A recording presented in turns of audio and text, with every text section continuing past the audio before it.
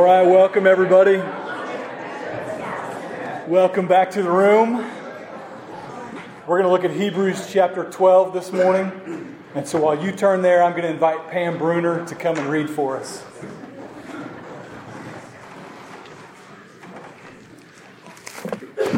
Good morning. My name is Pam Bruner, as Gibson said, and I will be reading, if you would turn with me to Hebrews 12, verses 12 through 17, if you would open your Bibles. Hebrews 12, 12 through 17. Therefore, lift up your drooping hands and strengthen your weak knees, and make straight paths for your feet, so that what is lame may not be put out of joint, but rather be healed. Strive for peace with everyone, and for the holiness without which no one will see the Lord. See to it that no one fails to obtain the grace of God, that no root of bitterness springs up and causes trouble, and by it many become defiled. That no one is sexually immoral or unholy like Esau, who sold his birthright for a single meal. For you know that afterward, when he desired to inherit the blessing, he was rejected, for he found no chance to repent, though he sought it with tears. Well, I've enjoyed having readers, and so if you would like to be a reader, if you would like to come, even if you wouldn't like to be a reader, chances are good that I'm going to pick on you at some point and ask you to come read. It's so helpful to hear other voices, so I encourage you that if that's out of your comfort zone, that may be something that you might want to bulk up on, just reading and getting to know the names and the pronunciations, and I would love to be able to call on you to do that. In addition, usually right before the sermon, before the intermission, we have, for the last 7 months or so, we've had different families come up and introduce themselves, and that's been a nice way for us to get to know different families within our newly merged body of believers. And so if you missed that opportunity, or maybe you dodged that opportunity on purpose, we want you to stand up, and we want you to, not today, not now, but we want you to be able to introduce yourself, even if you're new. But if you feel like that this is a church where God might be leading you to become a part of and to plant yourself here, we would love to get to know you and love for you to introduce yourself. It's just a small church, and we're a family. It's a body of believers, and so if public speaking is not your thing, if this makes you nervous just thinking about that, just let me put your fears, calm your fears a little bit, that no one's going to stone you, at least too hard. So you'll be okay. Would love for you to be able to do that. Pam, thanks for reading this morning, Hebrews 12 through 17. You probably noticed as she read through there that there are 9 commands set against the backdrop of a negative story of Esau. Right? 9 commands, 9 specific commands that will help us. And so let me help put those 9 commands in the backdrop of Esau, the negative example of Esau. Let me help put that in context as we begin this morning. If you think about the context, way back 3 weeks ago, we talked about Hebrews 12, 1 through 4, and the main point was, let us run this race with endurance, right? Let us run this race with endurance. Let us, based on all these people who have gone before you, this great cloud of witnesses who have walked by faith, and they've all lived by faith, and they've endured persecutions and trials and difficulties by maintaining their faith in Jesus Christ through those difficult times. Let us then, in light of them and in light of their example for us, let us run this race with endurance, because many of you, as were many of them, are tempted to go backward, to walk away from Jesus altogether. At some point in your life, a trial might hit you, and it might be difficult enough, it might be painful enough, persecution might be hard enough, that you'll be tempted to walk backward. For this crowd, they were tempted to go back into Judaism or to reject Jesus altogether. And so for us, that may not be Judaism. For you, it might be something else, a different way of life or a former habit, or you would turn to something else for comfort or turn away from Jesus in the midst of trials and difficulties and persecutions. And so the general idea is to endure, to press on, and to continue. 12, 1 through 4, he says, therefore let us run this race by faith with endurance. Last week we talked about discipline, right? The difficult trials that you're in, they are related to the Lord's discipline and training in your life. He is teaching you something, shaping your character, molding you, and making you something by using those trials. Romans 8 describes that God can work good out of a terrible circumstance. Many of you, when we first merged back in April, we took a poll, and the question was, at which point in your life did you grow closest to God? And what was it that caused that extreme growth? Over 75% of you responded that it was a trial and a difficulty that caused you to press further into Christ. And so those trials do something. God uses them. That was last week's message. So now today, we're going to find reasons to endure, and we're going to find some commands that will help us all as a community of believers endure together. All right, so we're going to find some reasons in here that we should endure, the why, and we're going to find some how. How can we endure together in the form of commands? And you may know this already, but when you get to the end of a letter, specifically a Pauline letter, this isn't a letter from Paul, but specifically in the letters of Paul, you find a format. There's an outline. There's a general outline that was very common in letters in the Greek world, in the Roman world at that time. They uncovered huge landfills. Not really landfills, because they would just dump Roman trash off barges on the desert shores of North Africa in some places. And then the sand would cover them, but these would just be enormous landfill, what we would think of as a landfill. And in these landfills, preserved in the dry sand, would be thousands and thousands and thousands of letters and scraps of paper and metal and bits of just trash.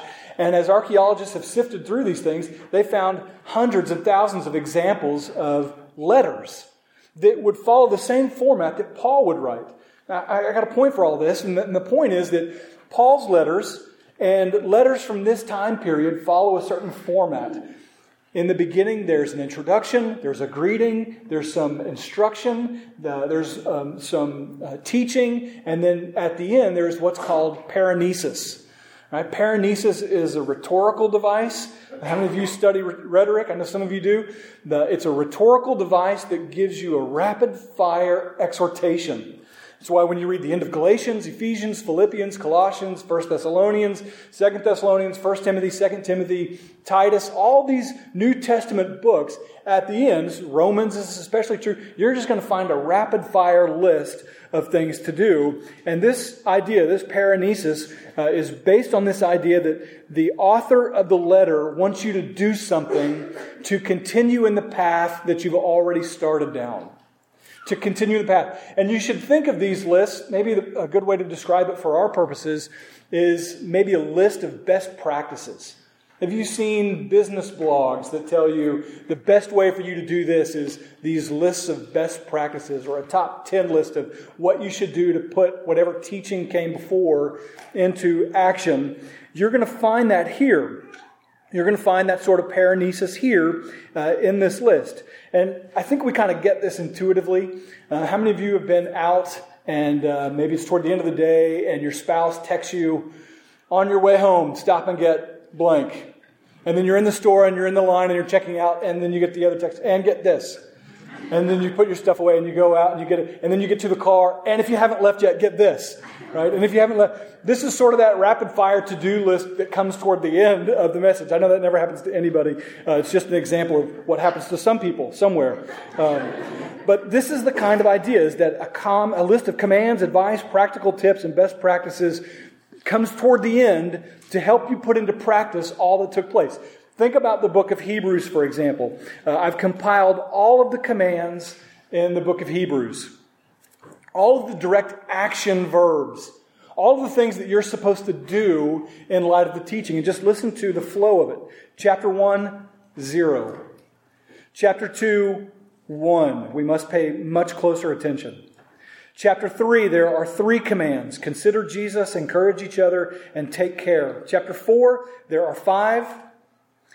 Chapter 5, there are 0 direct commands or action verbs. Chapter 6, you get a stretch, 9 of them.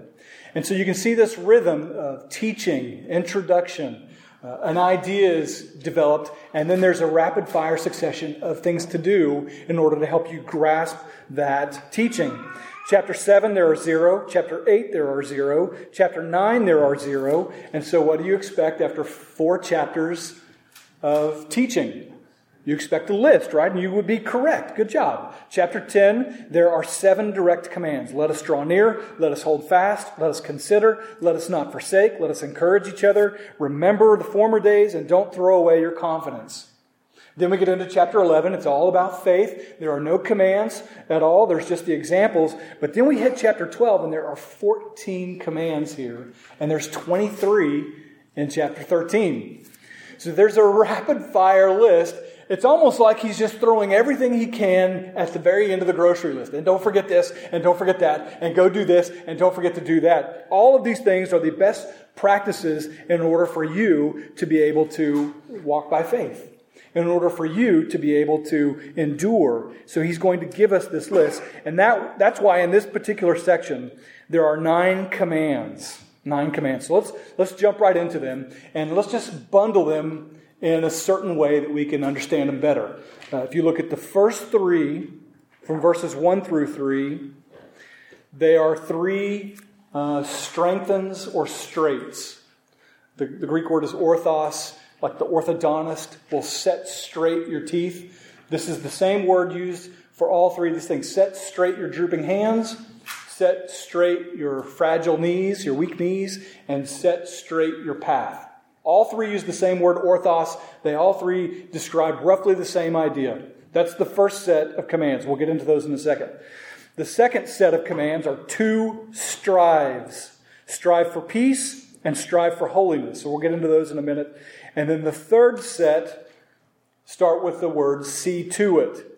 See to it that no one fails to get grace. See to it that no one gets bitter. See to it that no one is sexually immoral. And see to it that no one is unholy. And that's where we get the negative example of Esau.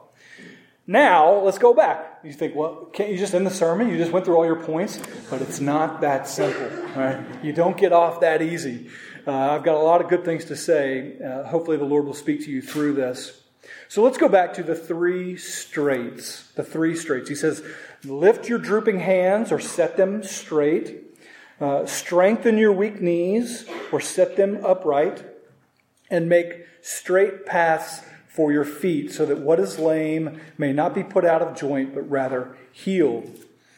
All 3 of these carry the same basic idea, and they remind you of 12:1 through 3, which he introduced this race language, right? He said, therefore, in light of this great cloud of witnesses, let us run the race with endurance.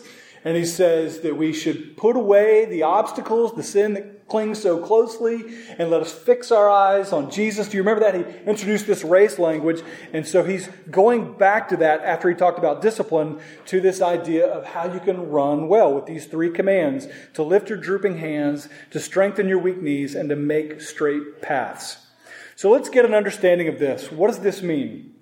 Well, he's bringing to them, these Hebrew converts, he's bringing to them a quote from Isaiah chapter 35. We're going to have a lot to say about Isaiah 35, so if you're taking notes, I'm going to refer to Isaiah 35, 1 through 10 a few times, because it's an important passage. But Isaiah 35, verses 3 through 4, it says, strengthen your weak hands and make firm your feeble knees, and say to those who have an anxious heart, be strong. Don't be afraid. Behold, your God will come with vengeance and with the recompense of God, and he will come and save you. Now, this is written to exiles. This is written to the Israelites who 700 years earlier were in exile and were struggling and were having a difficult time. And the prophet Isaiah is saying there will come a time when God will revisit you and he will bring you back.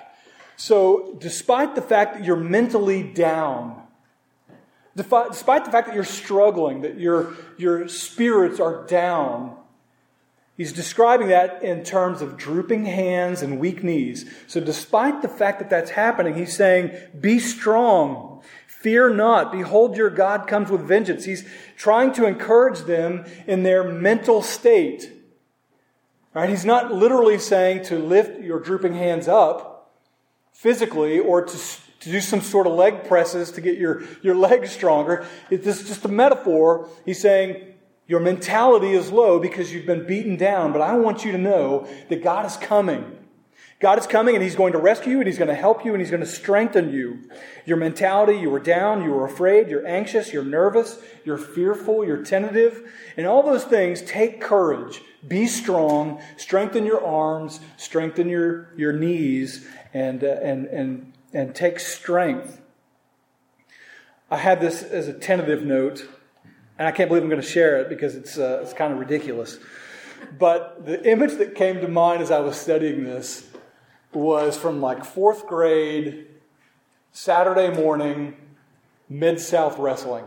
All right, does anybody remember like WWF Mid-South Wrestling, Ted DiBiase and Dr. Death Steve Williams and Skandar Akbar, the Von Erichs? Is this ringing any bells to anybody? George the Animal Steel, Andre the Giant, Hacksaw Jim Duggan, Midnight Express, Sting, Junkyard Dog, Nature Boy, Ric Flair. Anybody, any bells ringing? Does this remind you of anything? I was fascinated with this sort of terrible wrestling.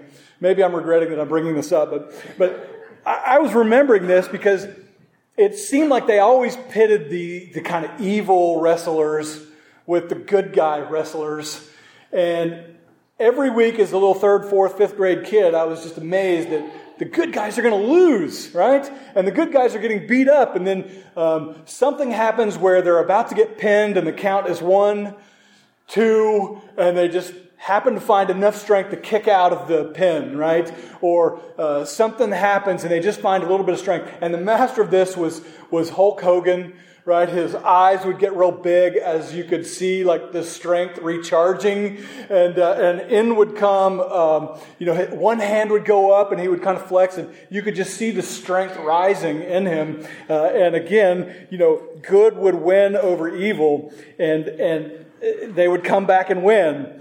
I know that's not what the author of Hebrews had in mind here.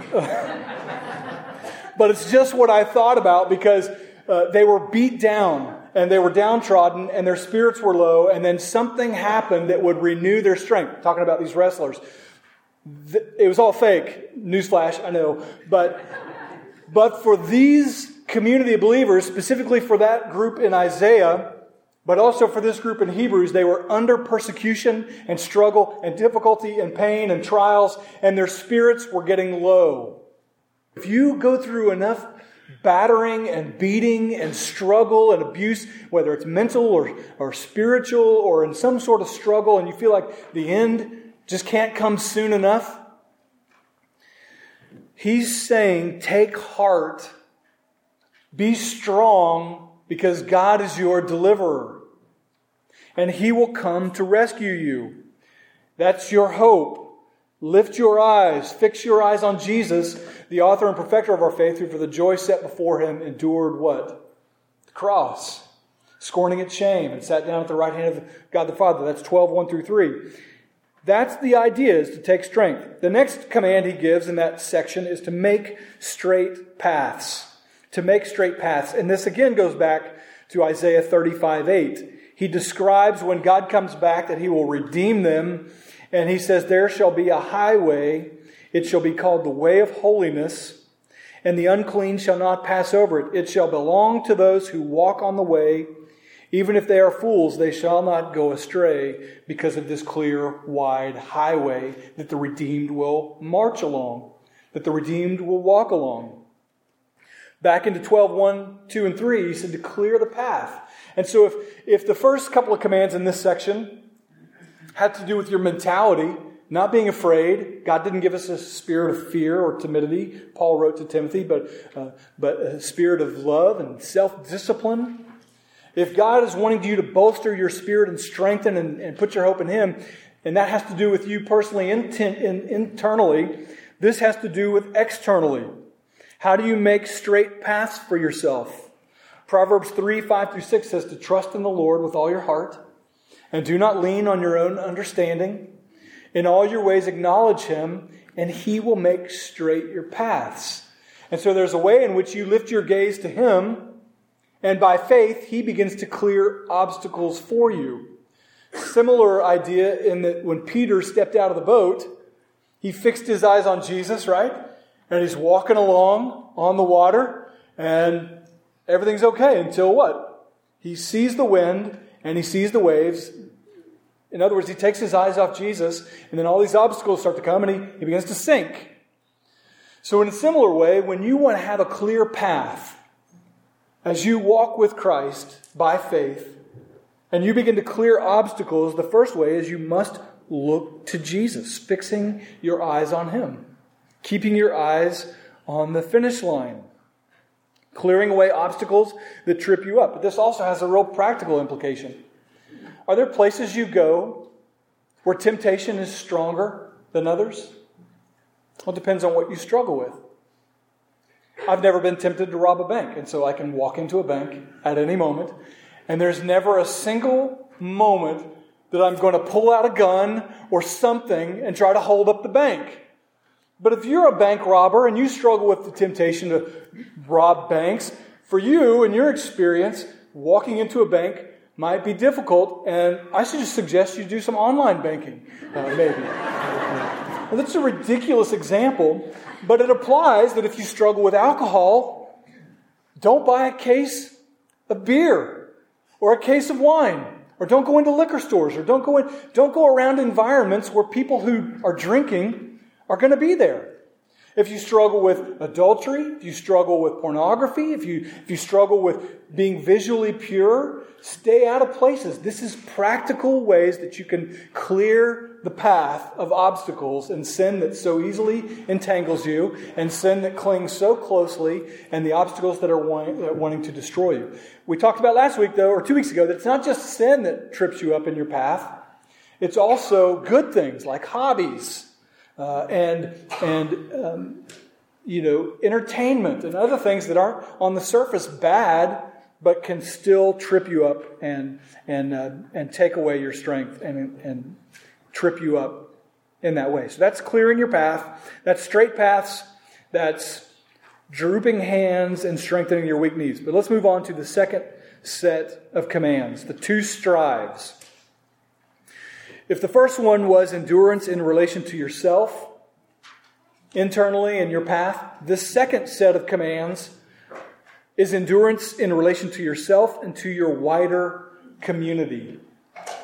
Endurance in relation to yourself and your wider community. And it says two things: strive for peace and strive for holiness. The strive for peace has to do with having peace in all your relationships. Having peace in all your relationships. In other words, as much as it has to do with you, Paul wrote to the Romans, be at peace with everyone. Now notice he says strive for peace, and he doesn't say achieve peace, right? Because there are some people that you just can't achieve peace with, right? And in those situations, you have to set up a healthy boundary.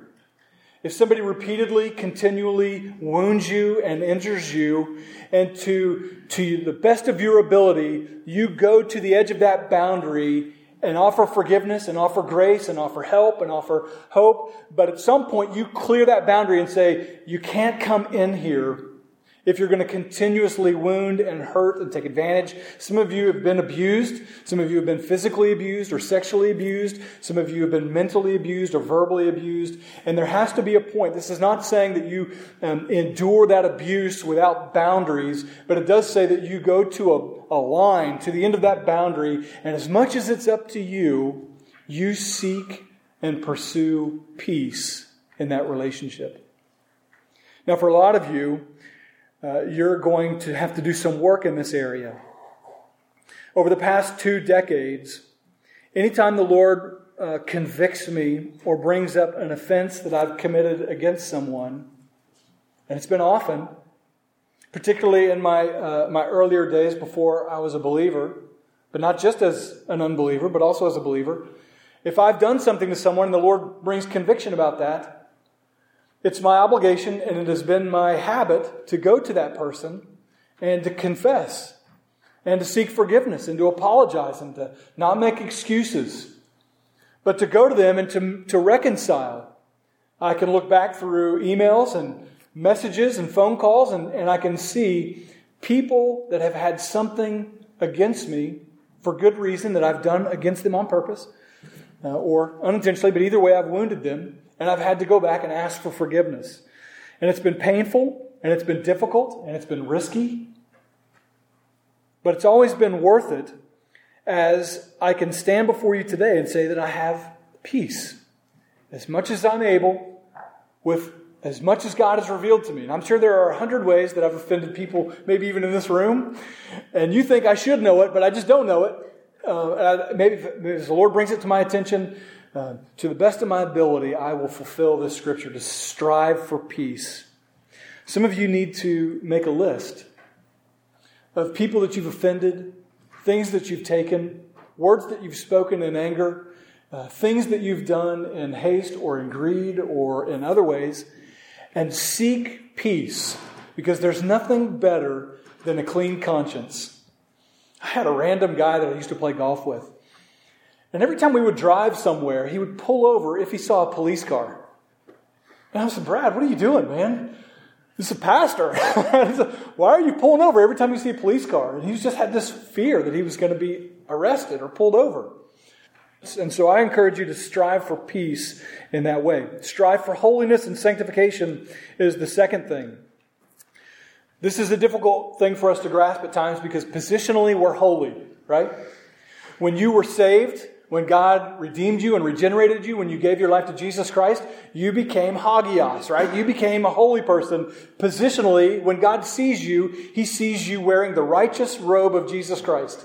The righteousness of Jesus was exchanged for your sin and guilt. And so now anytime God the Father looks at you, He sees the righteousness of Jesus Christ that covers you.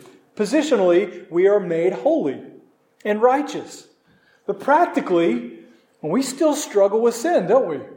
We still give in to temptation. Maybe it's just me. Maybe, I don't know if it's you or not, but practically I still struggle and I still give in and I still deal with this issue. And so while we're positionally holy, practically we're becoming holy. And this process is called sanctification, right? And it begins at the moment of redemption and it will end at your last breath. God will continually be working Christ-likeness into you. And I doubt there's a one of you who will stand up today and say, I am completely holy without blemish. Anybody? Any takers? Probably not. Not anybody who's walked with the Lord for any length of time anyway. So we strive for holiness. And Dr. Moeller says this does not mean that those who run this race of faith are perfect or sinless. But listen clearly, it does mean they are fighting sin and living faithfully. And without that holiness, no one sees the Lord. Let's move on to the third set, the 4 see-to-its. He gives 4 see-to-its, and he tells them first, see to it that no one fails to obtain grace. That's verse 15. Did you know that you are eligible as a member of the body of Christ and as a member of a local congregation? You are eligible to receive grace. You're eligible to receive grace under conditions that if God was able to overlook the worst sins and to save and to give grace to me and to others, that means that same grace at which you were first met at salvation is available to you throughout your sanctification process. That you can't out-sin the grace of God. I have people who come to me in confession looking for punishment as they are broken and as they are wounded and as the Lord is convicted. They will come to me and they will say, Gibson, this is what I did. Can you forgive me? And can the church forgive me?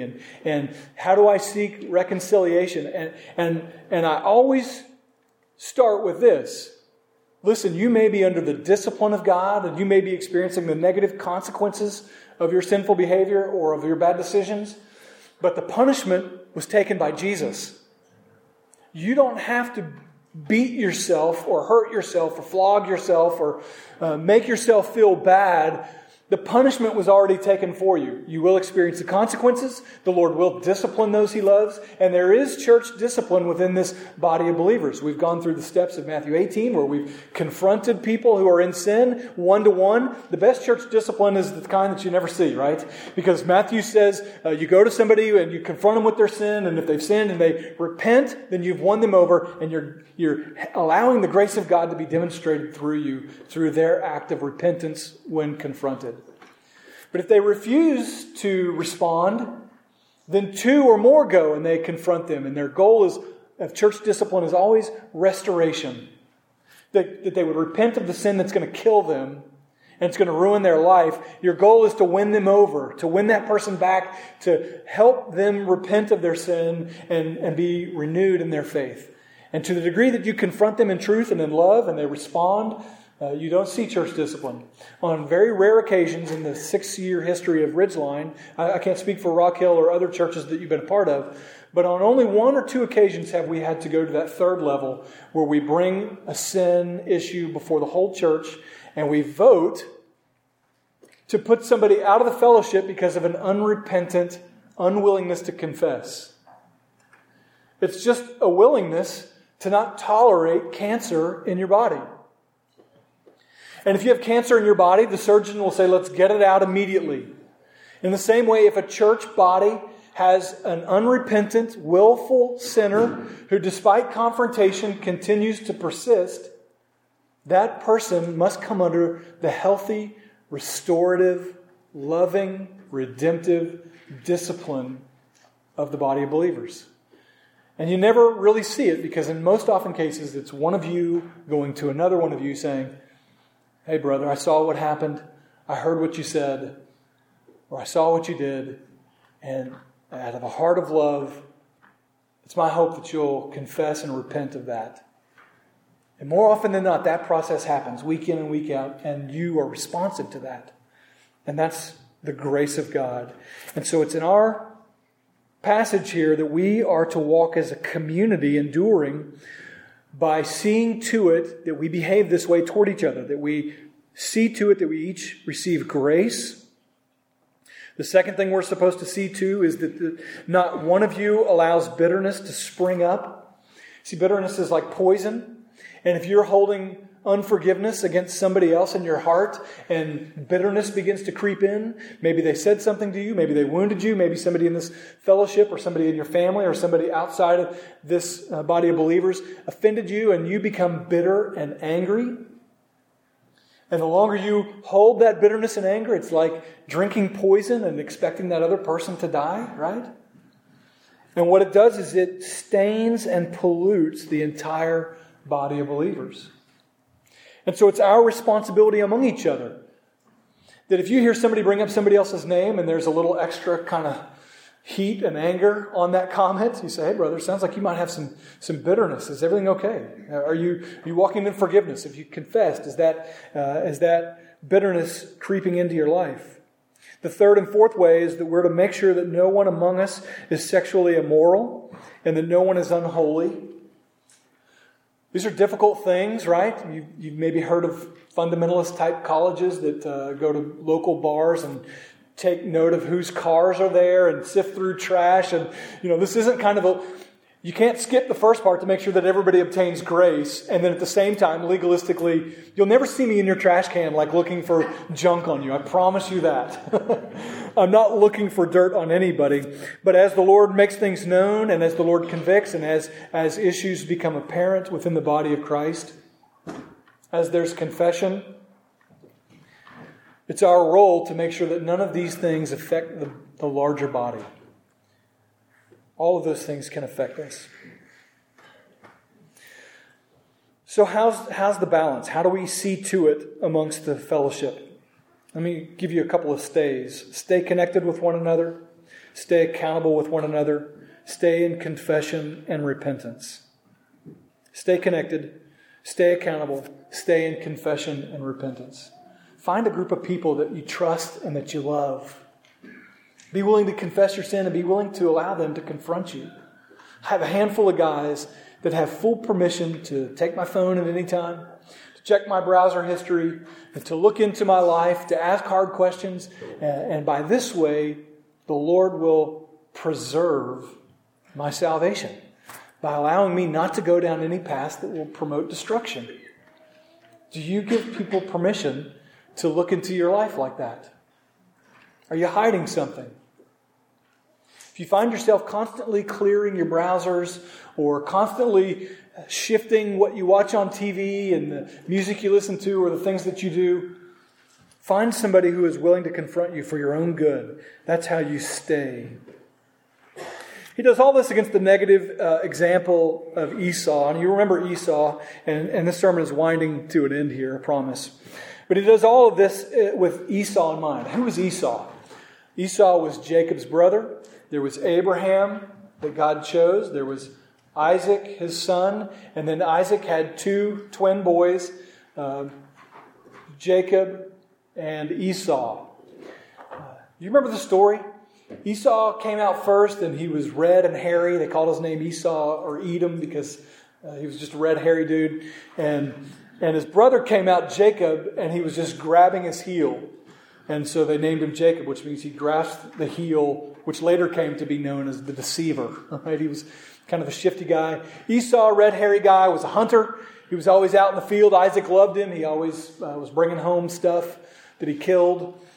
And Jacob said he was kind of a soft guy that hung around the tents, a little bit of a mama's boy. I'm not making things up. I'm just saying what the text says, summarizing 10 chapters here. The tragedy was that birthright was important, right?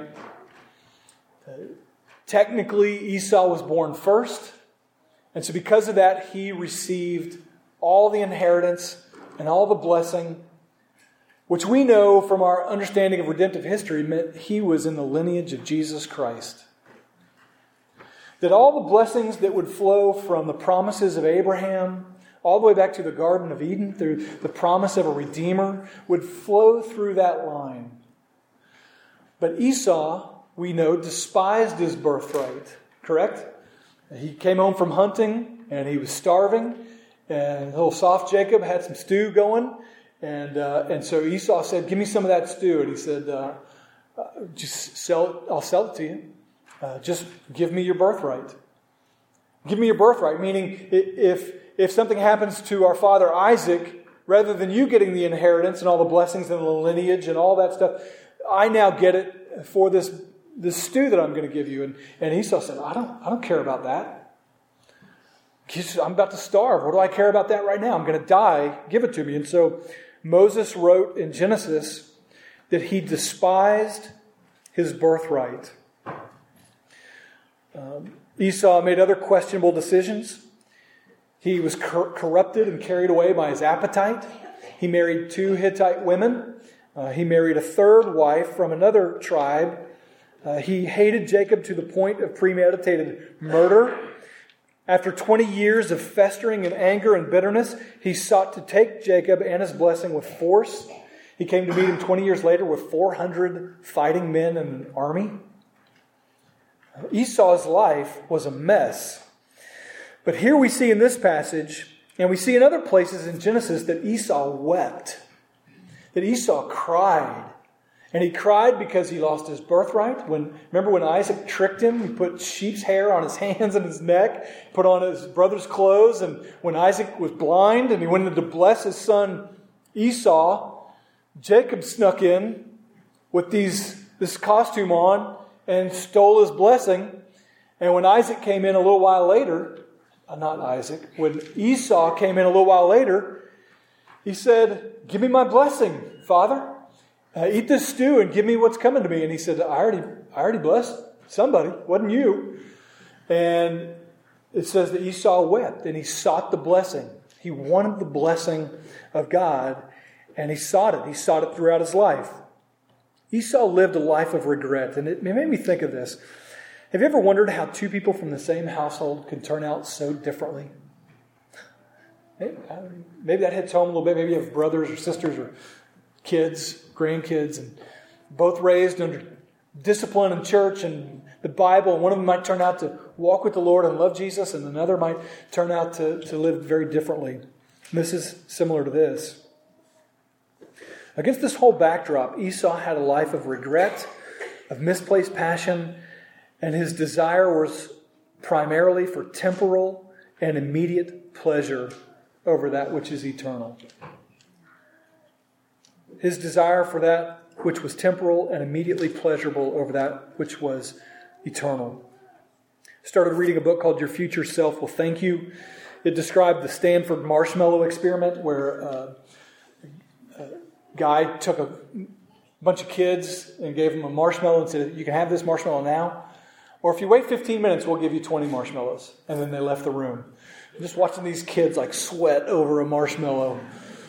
And the whole study was all about delayed gratification. And would they wait, or would they just act on their immediate desire and pleasure, or would they wait for something? And that happened in the 60s and 70s, led by psychologist Walter Mischel at Stanford University. And through a long series of events, they were able to follow up through decades with those kids who took this test. And what they found were that those who waited in follow-up studies, the children who waited longer for the bigger, preferred, later rewards, tended to have better life outcomes, measured by test scores, educational attainment, body mass index, and other life measurables. Isn't that interesting? To the degree that you're able to stifle your appetite for sin now, persist by faith in Jesus, looking to Him and fixing your hope on what's to come rather than escaping the pain you're in right now, you will be able to endure in Christ. I'll close with Isaiah 35, 1 through 10. This is God's word to all of those who were trusting in Him, that everlasting joy was coming despite the pain they were in. Isaiah 35, 1 through 10 says, the wilderness that you're in, the dry land, shall soon become glad. The desert shall rejoice and blossom. It shall blossom abundantly and rejoice with joy and singing. The glory of Lebanon shall be given to it, the majesty of Carmel and Sharon. They shall see the glory of the Lord, the majesty of our God. So strengthen your weak hands and make firm your feeble knees, and say to those who have an anxious heart, be strong, don't be afraid. Behold, your God will come with vengeance and with recompense of God. He will come and save you. And then the eyes of the blind shall be opened, and the ears of the deaf unstopped. And then shall the lame man leap like a deer, and the tongue of the mute sing for joy. For waters break forth in the wilderness, and streams in the desert, and the burning sand shall become a pool, and the thirsty ground springs of water. In the haunt of jackals where they lie down, the grass shall become reeds and rushes.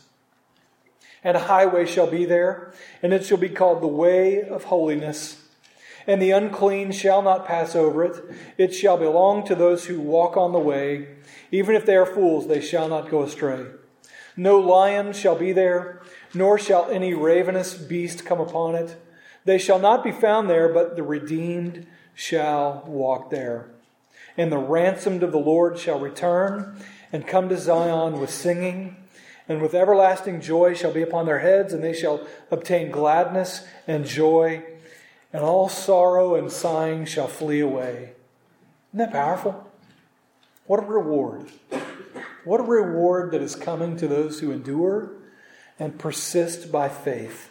This is pointing to Jesus. And the same Jesus who came to die for you then is coming back to redeem you and reclaim you and bring you to that place where there will be no more tears and no more crying. And the discipline and the pain and the trials will all go away, and your reward shall be Christ. Don't be like Esau, who rejects that for temporal pleasure and comfort. Lord Jesus, grant us endurance by faith in you, that we would endure by fixing our eyes on Jesus, the author and perfecter of our faith. Would you give us that supernatural striving, that we may in every way persist until the end, that we may put off immorality and unholiness, and that in every way we would seek you by faith. And we ask this in Jesus' name.